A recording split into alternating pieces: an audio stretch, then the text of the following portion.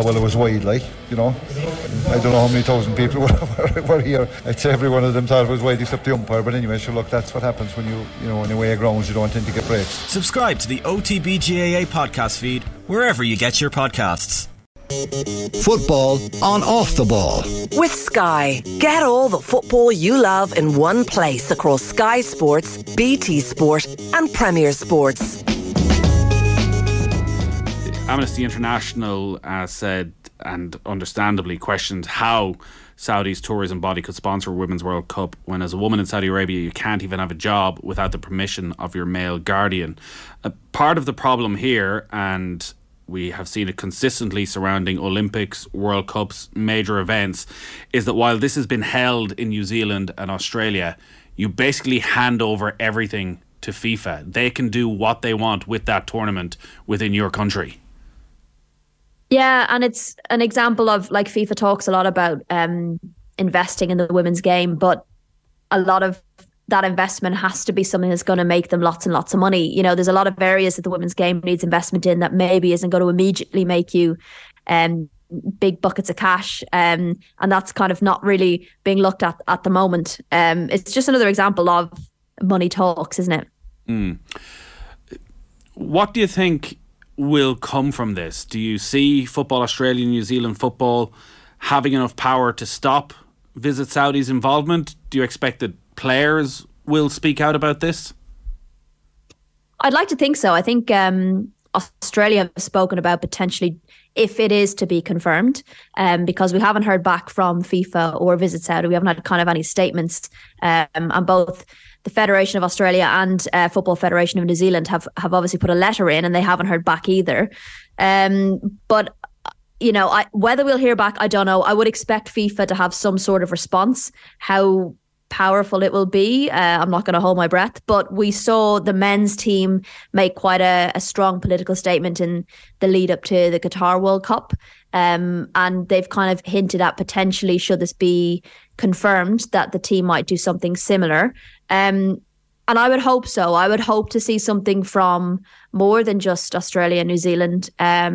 Obviously the women's game has a lot of players and a lot of players who will use their platforms to speak about LGBTQ plus issues, and I would expect to see more conversation from those and people flagging this as a major issue. So we'll see. Like I said, it hasn't been 100% confirmed, and we've kind of got silence at the moment from FIFA, but yeah, I would expect to hear something from the federations and from other teams too.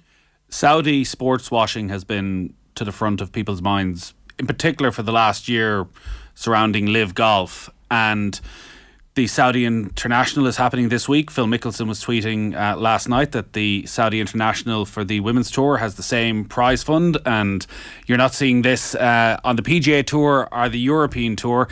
They have got very deep pockets, and quite a lot of the time women's sport needs investment.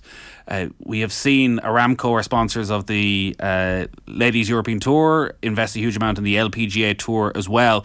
There are a lot of difficult decisions coming down the track for administrators in women's sport in particular, where they are in that search for investment, and Saudi are coming with a hell of a lot of money. It's a difficult one. I can understand that we need investment in the game, but I do feel like there should be a line when it comes to morals, and it is one of the fastest growing sports. I mean, there's been countless reports coming out about the growth of the game, the demographics that it's targeting, the number of people that are engaged with the sport, whether that be online or buying tickets. We've seen that from the Euros. There's been a huge amount of engagement with, say, Gen Z, for example, which is a traditionally difficult demographic to target when it comes to live. Yes, we need investment, but I don't feel like the game is at a point where you just have to take anything. I feel like there is other opportunities there. And it feels a bit like, you know, I can't imagine FIFA are going to come out and say, oh, this is the only sponsor that was available to us. I find that very hard to believe. I think the very fact that, you know, we've seen the issues around the awarding of the Qatari World Cup, for example, it's not necessarily 100% legitimate. So yeah, I think there are other alternatives.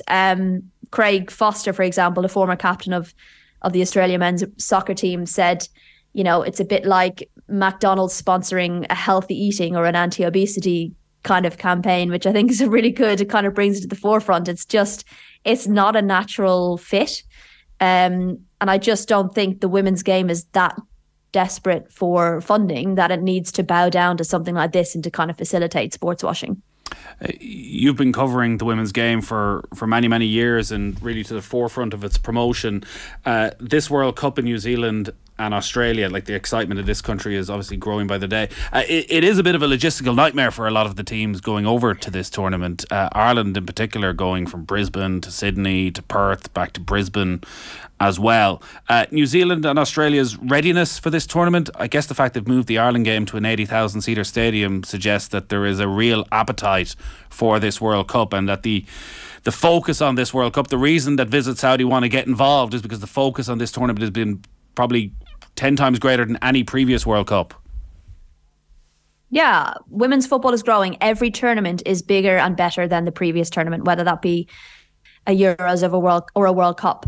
And look, I think there's issues around sustainability when you look at this World Cup. We can't kind of shy away from the fact that there's going to be a huge amount of travel involved for both football teams and fans who are hoping to cover it, and media hoping to cover it. I feel there were better ways that this could have been more potentially sustainable. So there are issues around that. But I do feel like New Zealand and Australia are very much ready for that. I think we need to be very much moving away from being reactive to or surprised by the fact that there's a huge amount of people wanting to see it, and being more proactive and expectant and saying, look, there were conversations around the size of the grounds around the Euros. Were they big enough? And we need to be a bit more proactive and think, you know what, people are going to come, people are going to want to see this. And we're seeing this with the Ireland-Australia game. The very fact that they've had to move stadium proves that there is an appetite for women's football. So yeah, I think it's going to be even bigger and even better than the Euros. And that in itself was an amazing tournament. So yeah, I'm really, really excited for it. The men's game from the top down has long since lost its morals, and FIFA have been to the forefront of that. Like, there is actually an opportunity here for the women's game to set out its stall as it moves to that next level of interest, to say to FIFA, actually, we're going to go down a different route with it, whether it's around sustainability or whether it's just down with pure basic human rights, that Visit Saudi are not something we want associated with this game. Now, I'm not sure whether FIFA will listen to anybody when there's a level of money coming in, but there definitely is, it feels, an opportunity for players to speak out here, to actually set a bar that FIFA must reach if they want to be associated with the women's game. Yeah, I'd agree. I feel like there is still time to shape the women's game in the way we want to see it, and to learn from things like the men's game and the issues that we've seen in the men's game. There's not a lot of time. It feels like the game is growing so quickly that opportunity to continue to shape it from a moral standpoint is closing. But I think there's enough good people involved in the game. We see it from the players themselves. There's a huge amount of players that are willing to speak out about these kind of issues. So I'm hoping that we still have that impact and ability to shape the game in a better way. It doesn't have to be exactly like the men's game. It should be an opportunity to learn. There's a lot of positive things about the women's game, whether that be from a fan perspective or a player perspective, or the way that we potentially distribute the money within the women's game and better kind of build an ecosystem. And I'm hoping that we can properly capitalize on that. And, you know, things like that Visit Saudi investment kind of awakens people to the fact that there is still time, that we still can use our voice to shape what's right for the women's game. And I'm hoping this is an example of how we can do that. Should the women's game have its own governing body? That's a great question.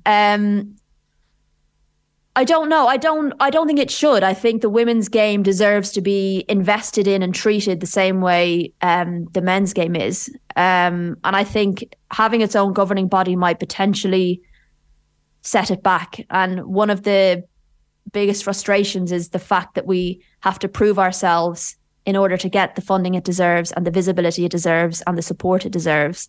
And that's a bit like a chicken and egg situation, isn't it? You know, you can't progress and grow and improve without investment and support and facilities. And there's often a case where we're constantly having to prove ourselves in this game to get that investment and support. So having a separate governing body might kind of result in that kind of attitude, in proving why we need it, and proving why we need that support and those facilities. And I think the women's game is beyond that now. We've more than proved why it should be invested in. So I'm not sure that would be the answer. Maybe others have a different opinion, but and I understand that, because it is difficult if you're one federation to treat your men and women's teams in a different way. But personally, I don't see why we can't. We've got different sponsors potentially in some areas, and different sponsors in domestic leagues, and in some cases in national teams. So, like I said earlier, there is still an opportunity to shape this game and to kind of move it away from the problems we've seen kind of encroaching on the men's. Yeah, it is going to be really interesting to see how this develops over the coming days. The fact that Football Australia and New Zealand Football have come out so strongly against this, you would hope that maybe FIFA will reconsider. But I guess all recent history suggests that money talks in this situation, and get ready for more Saudi Arabia in your life. I think so, yes. World Cup 2030, here we come.